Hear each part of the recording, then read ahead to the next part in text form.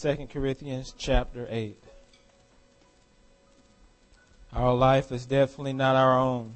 It belongs to Christ, who purchased salvation for us on the cross. Amen? Amen. This week I saw a funny financial cartoon that I read online. And in this cartoon, it depicts a preacher standing behind the pulpit with his hands lifted up, with a smile on his face. And he says, "All tithers, please stand," so I can pray God's blessings over your finances. Next, he puts his hands down. Then he leans over the pulpit like this. The smile goes away. Then he says with a stern look on his face, "Now all you non-tithers, please stand, so I can lead you in a prayer of repentance." Funny, I know. But this cartoon that shows the church's natural tendency to focus on one side of stewardship inside the church. And this morning I want us to understand there are two sides to stewardship within God's church. There's two sides. Not one side, it's two sides. There is the giving side, and then there is the collecting and overseeing side of it. Many times in churches, you have a tendency to focus on the giving side, the giver. But what about those who are responsible for overseeing those gifts and collecting those gifts? See, the individuals who are tasked with the responsibility to collect and oversee the tithes and offerings given to a church have an important and critical responsibility. Because if those people don't have a good character, guess what's going to happen to the church's finances? Nothing good. Today, Paul is going to talk about this side of stewardship and why it's important. He's going to be talking about it in the context of the gift that he was collecting for the poor saints in Jerusalem. Because those who collected the gift and those who oversaw the gift have an important role. So if you have your Bible, open it to 2 Corinthians chapter 8, beginning in verse 16. This is God's word. "But thanks be to God, who put into the heart of Titus the same earnest care I have for you. For he not only accepted our appeal, but being himself very earnest, he is coming to you of his own accord. With him we are sending the brother who is famous among all the churches for his preaching of the gospel. And not only that, but he has been appointed by the churches to travel with us as we carry out this gift of grace, this act of grace that has been administered by us for the glory of the Lord himself and to show our goodwill. We take this course of action so that no one should blame us about this generous gift that has been administered by us. For we aim what is honorable not only in the sight of the Lord, but also in the sight of man. And we are sending with him our brother who has been often tested and found earnest in many manners, but who is now more earnest than ever because of his great confidence in you. As for Titus, he is my partner and fellow worker for your benefit. And as for our brothers, they are messengers of the churches, the glory of Christ. So give proof before the churches of your love and of our boasting about you to these men." Please pray with me. Father God, I pray that you will take away my need to be accepted. In fact, Lord, I give away my pride to you today. I give away my desire to be praised by men. I give away my need to be approved by men. My desire to be great. My desire to steal your glory. Lord, I pray that your Spirit would take it away. I can't deny the things that live in my heart, but I can't repent of them. I can't own them. I can open up to them and put them on your altar and say, "Lord, heal me of the sin that many people don't see that live inside my heart." And so I pray, Holy Spirit, that you will move me to the side and speak through me and to me today. That Christ would be lifted up, Christ would be glorified, and that people would see Jesus. And that you would take this word this word, the foolishness of the cross, the foolishness of preaching, and change hearts today. Change lives today. Bring encouragement today. Give hope today. Give conviction today. Do it all for the glory of Christ. And in His name I pray. Amen. 2 Corinthians 8:16 through 24. They are actually a new section in this letter that Paul is writing to the Corinthians. And in this part of the book, he's going to tell these Corinthians about the men who are being sent to them to collect the gift that they promised. These men were the collectors or the overseers of the gifts that's been taken for the churches in Jerusalem. Remember, the churches in Jerusalem are suffering. And then Paul has started raising funds for those churches among the Gentile churches. And these men were sent out to collect this part of this fund from the Corinthian church. And Paul's intent here is to present the character of these men to these Corinthians and to offer some details about the work they are carrying out. First, we want to look at the character of these men. This delegation of men, there were 3 men in the delegation that were sent to collect this gift. It was Titus and 2 other brothers from the churches of Macedonia. And I asked myself, why did Paul find it necessary to go into details about these men? Why was it important that he go into details to these men about these men to the Corinthian church? Why? I believe it's because of the second part of stewardship in the church. Because someone is always tasked with the responsibility to oversee and to collect the tithes and offerings given. We're just not giving it to air. Someone has to watch over it. Someone has to collect it. And these 3 men were given this responsibility. So Paul wanted the Corinthians to know something about them, their character. Who are they? Because remember what I said, people get funny when you start talking about their money. They do. Even in the church. Don't fool yourself. And Paul wanted to put these Corinthians at ease. He didn't want them to be anxious and suspicious about the brothers that coming to them. In fact, he wanted them to trust these brothers with the gift that they were given. So he gave the Corinthians details about them. He talked about Titus.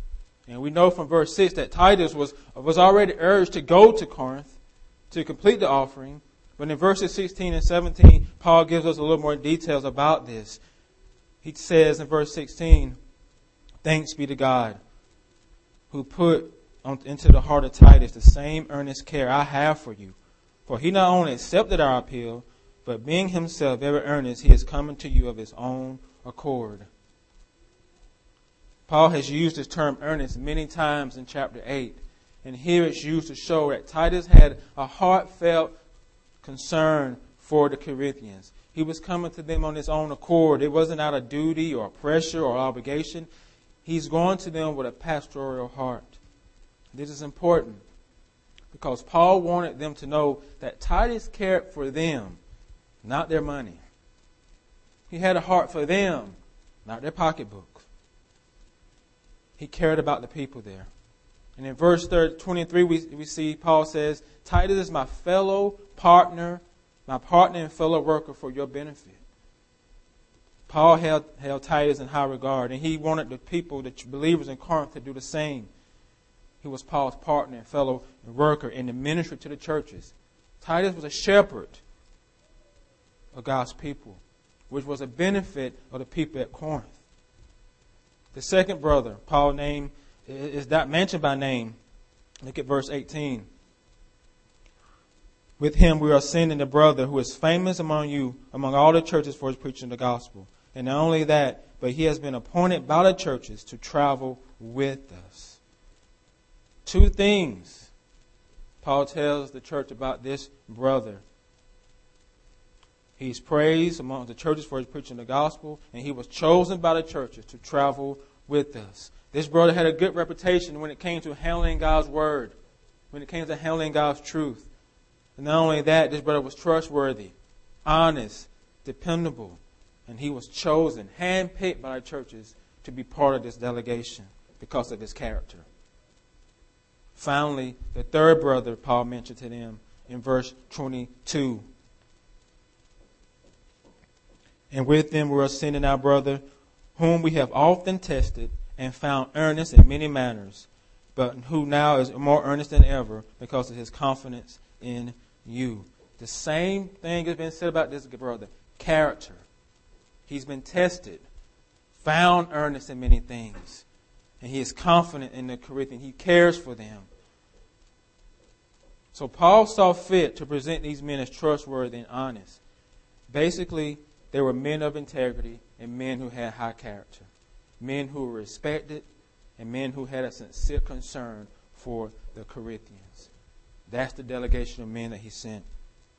You see, the character and heart of those responsible for collecting and overseeing the tithes and offerings within a church is important.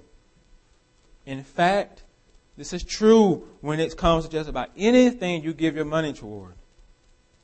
If you support any ministry, any organization, Lincoln Village Ministry, RUF, Deep Roots, Young Life, Compassion, Campus Crusade,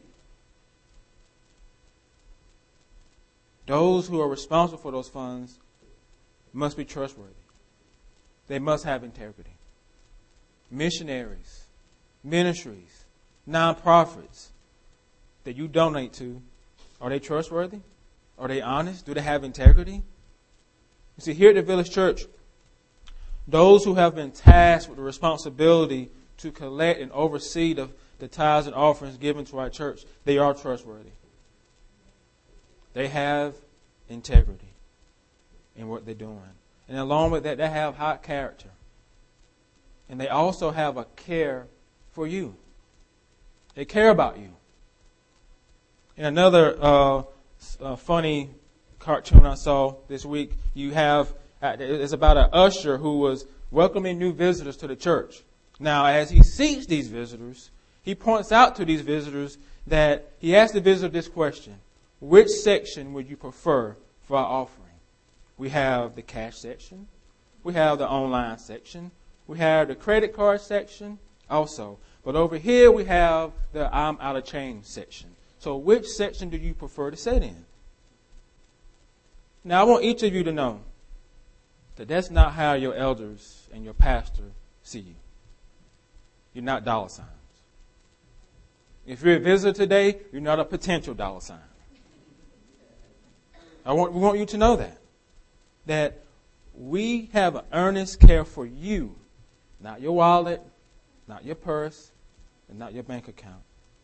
This is what Paul was making clear in these verses to the Corinthians, that these men had caring hearts for them. They were not coming to them as tax collectors or debt collectors, but people who had sincere concern for them. Your officers, your elders, and your deacons care for you, regardless of what you give. Please know that. Please know that. These brothers here in our text were men of integrity. Next, Paul told the Corinthians about the work of these men, the work they were called to do. Beginning in verse 19. And not only that, he was appointed by the churches to travel with us as we carry out this act of grace that is being ministered by us for the glory of the Lord himself and to show our goodwill. We take this course of action so that no one would blame us about this generous gift that is being administered by us. For we aim at what is honorable, not only in the Lord's sight, but also in the sight of man. The delegation of men, this delegation were working to carry out this act of grace as a ministry of relief or benevolence for the poor saints back in Jerusalem. They were not collecting this offering for the sake of hoarding money. They were not just going to these Gentile churches raising money just for the sake of it. They had a purpose behind it. The purpose was to help fellow saints who were in the midst of hardship. You see, whenever we talk about money or speak, teach, or preach about stewardship, it's not so the church can hoard money in our bank account. So we can say, look how much money we got. It's not so the pastor can be rich and drive a nice fancy car. It's not about that. It's not so that one day we can build this multi-million-dollar campus over here on Washington. So people say, well, look at that big church. so that we can just be big and big and big. The offerings and tithes given to this church is to help this church in her work and worship. In her work and worship. That's staff, that's operational costs, and that's supporting the ministries that we support. And one of the ministries that we support is the same ministry that Paul is doing here. It's benevolence. Make no mistake. This is mercy ministry that Paul is engaging in here. Benevolence to other believers who are in need. And one of our ministries here at the Village Church is benevolence. It's walking alongside of our members when they're in a season of hardship. Paul told the Corinthians they were ministering this act of grace for the glory of the Lord Himself. For the glory of the Lord Himself. Both sides of stewardship, like all aspects of life, should be done to promote Jesus' glory in this earth. Paul didn't want the Corinthians to give them the credit for the Lord's work. It wasn't so they could be glorified in the eyes of man because of the money that was being raised. They took up this act of grace to minister to the poor saints because they knew God cared about what they were going through. This act of grace was going to show these poor saints in Jerusalem that Jesus is Jehovah Jireh still. The God who provides for His people. The God who cares for His people. And He gets the glory for that. The larger picture here is that our Heavenly Father not only cares about your spiritual reality, He cares about your physical reality. He cares about what you're going through. If you're living in poverty, Jesus cares about that. Do you believe it? If you're in financial crisis, Jesus cares about that. If you're in any type of crisis, relational, health, emotional, family-wise, Jesus cares about it. The question is, do you believe it? Because what you believe about it tells where you're going to go to handle it and what you're going to run to cope. Do you go to Jesus? Are you going to Him in prayer? Are you surrendering are you giving it away to Jesus? Or are you giving it away to something else that can't satisfy? Now, if you're on the other side and you're doing well financially, is Jesus still your God? Is He still the one bringing home the bread to you? Or you think it's because you got a good job? Because guess what? That can go away at any moment. We all can get a pink slip. We're not above that. Everybody's replaceable. Are we giving Him the glory for where we are? Paul said, this act of grace has been administered by us for God's glory and to show their goodwill. What does that mean? We're ministering this act of grace for God's glory, but also to show our goodwill. What does he mean by that? This goodwill was their zeal and their heartfelt concern for their fellow believer. The Lord was using these believers to minister to the needs of other believers. And guess what? These were Gentile believers ministering to the needs of Jewish believers back in Jerusalem. Showing you what the gospel can do when it comes inside of our lives. It can actually change us. So we can have concern for those who we at one point hated. The message here is that believers are to minister to one another when they are in need. You should have a sincere concern for what your brother and sister is going through. The person sitting next to you is probably going through something right now. But do you care? Do you want to know? Sometimes we don't want to know because when we know, we feel like we got to do something about it. So we wish people don't say nothing. Talk to me about surface stuff, but don't tell me what's really, really going on. Because I don't really want to know that. Paul saw the needs of the poor saints in Jerusalem, and he took initiative to raise funds for them, to walk alongside of them in that. American believers are victims of living in American culture. And that means we are individualistic, even in the way we operate in our faith. We can't help it. It's part of being American. We are individualistic. And as believers, even those of us as part of the village church, we say we like and we want community, that we want to be connected with one another. But the catch is that we want community and connectedness to fit into our individualistic lifestyle. That's the type of community we want. We want community, but we want it to fit into our individualistic lifestyle. It cannot inconvenience me at all. It cannot interrupt my schedule. It can't interrupt with my kids' schedule. If it ain't fitting into that family schedule, then guess what? It ain't getting in. That's the type of community that we want. It has to fit into our individualistic approach to life. And if it doesn't fit there, then it's not going to get done. It's not going to be part of our life. How are you showing your goodwill to your fellow brother and sister in the Lord? What does it look like for you? What does it look like for your family? In our context, Paul showed his goodwill toward the saints in Jerusalem by collecting the offering of benevolence for them. For some of you, it could simply mean giving up some of your time. For some of you, giving money is the easy route. But time, you got to cut off your finger to get time from you.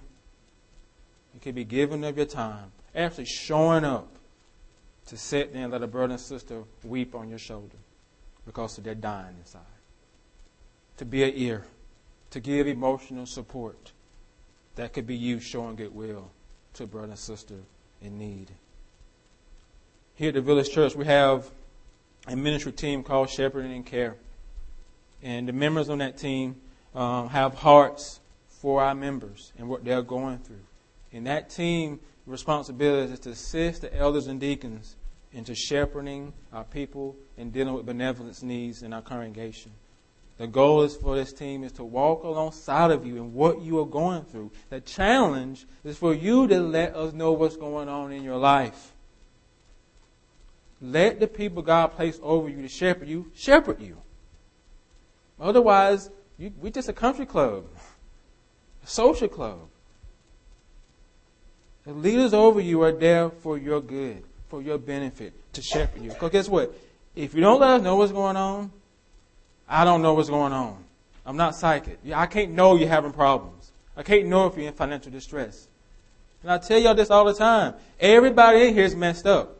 I assume all y'all messed up and you're just hiding stuff. I'll just be honest with you. You're all messed up and you're hiding it. But one day you're going to come. When it all starts falling apart, you'll come. Stop hiding it. You don't have to hide here. We all have junk. And the shepherds that God's giving you is there to help you get through your junk. And your shepherds got junk too, so that's why you got to pray for us. Our benevolence toward one another shows our goodwill and love for each other. The final part of the work of this delegation that Paul addressed with the Corinthians was the fact that they had to also administer this gift. This is seen in verse 20. We take this course of action so that no one should blame us about this generous gift that has been administered by us. For we aim at what is honorable, not only in the sight of the Lord, but also in the sight of man. The Greek verb that has been translated course can also mean taking all precautions. See, the course of action and precautions that Paul is talking about here was the fact that he had this delegation of men to travel with him. And this delegation of men provide two things: protection from thieves and accountability. What do you mean by that? See, Paul says he aimed at what is honorable, not only in the sight of the Lord, but also in the sight of man. He did not want anyone to assume that he was taking this money for himself. This, even in the first century church, they probably had issues with that. Don't think this is just something new when it comes down to financial stuff in the church. It's old as us, old as man, when it comes down to finances. He didn't want people to assume that he was going to put the money in his own pocket.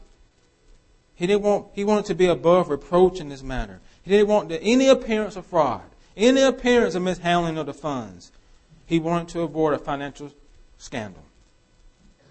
So he set up precautions, put up things in place for protection and accountability. He wanted to make sure that the folks knew that the money that they collected will be administered to the churches in Jerusalem. It's going to be administered to them, not to myself. What does this mean for the Village Church? It means we aim at what is honorable, not only in the Lord's sight, but also what's in the sight of man when it comes to these finances. We have checks and balances in place when it comes to the finances of this church. We have a trusted, honest deacon who serves as church treasurer. That's Wayne Blocker. We have a trusted and honest bookkeeper. Her name is Pat Trepane. The deacons, the session, we review the budget monthly. And you may be asking yourself, why is this important? Why are you telling us this?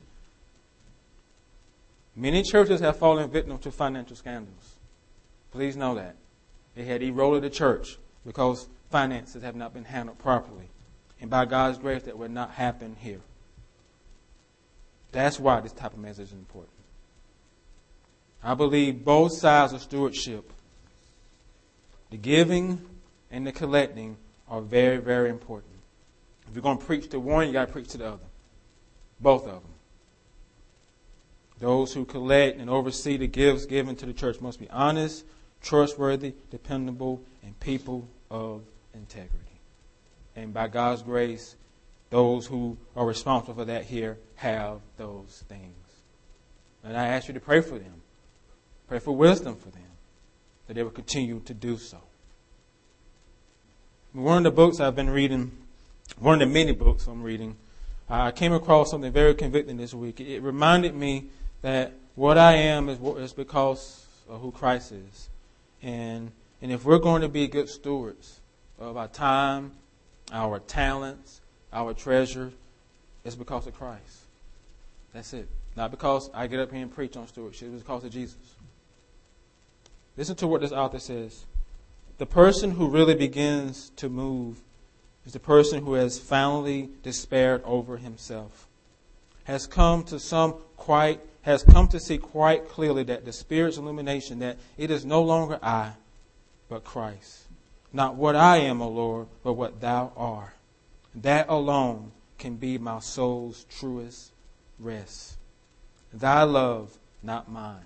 Thy peace, not mine. Thy rest, not mine. Thy everything, nothing of me. Thyself. That is the central foundation of spiritual growth, spiritual knowledge, and spiritual education. I'll add to that, thy table, not ours. Think about that. Thy body, not ours. Thy blood, not ours.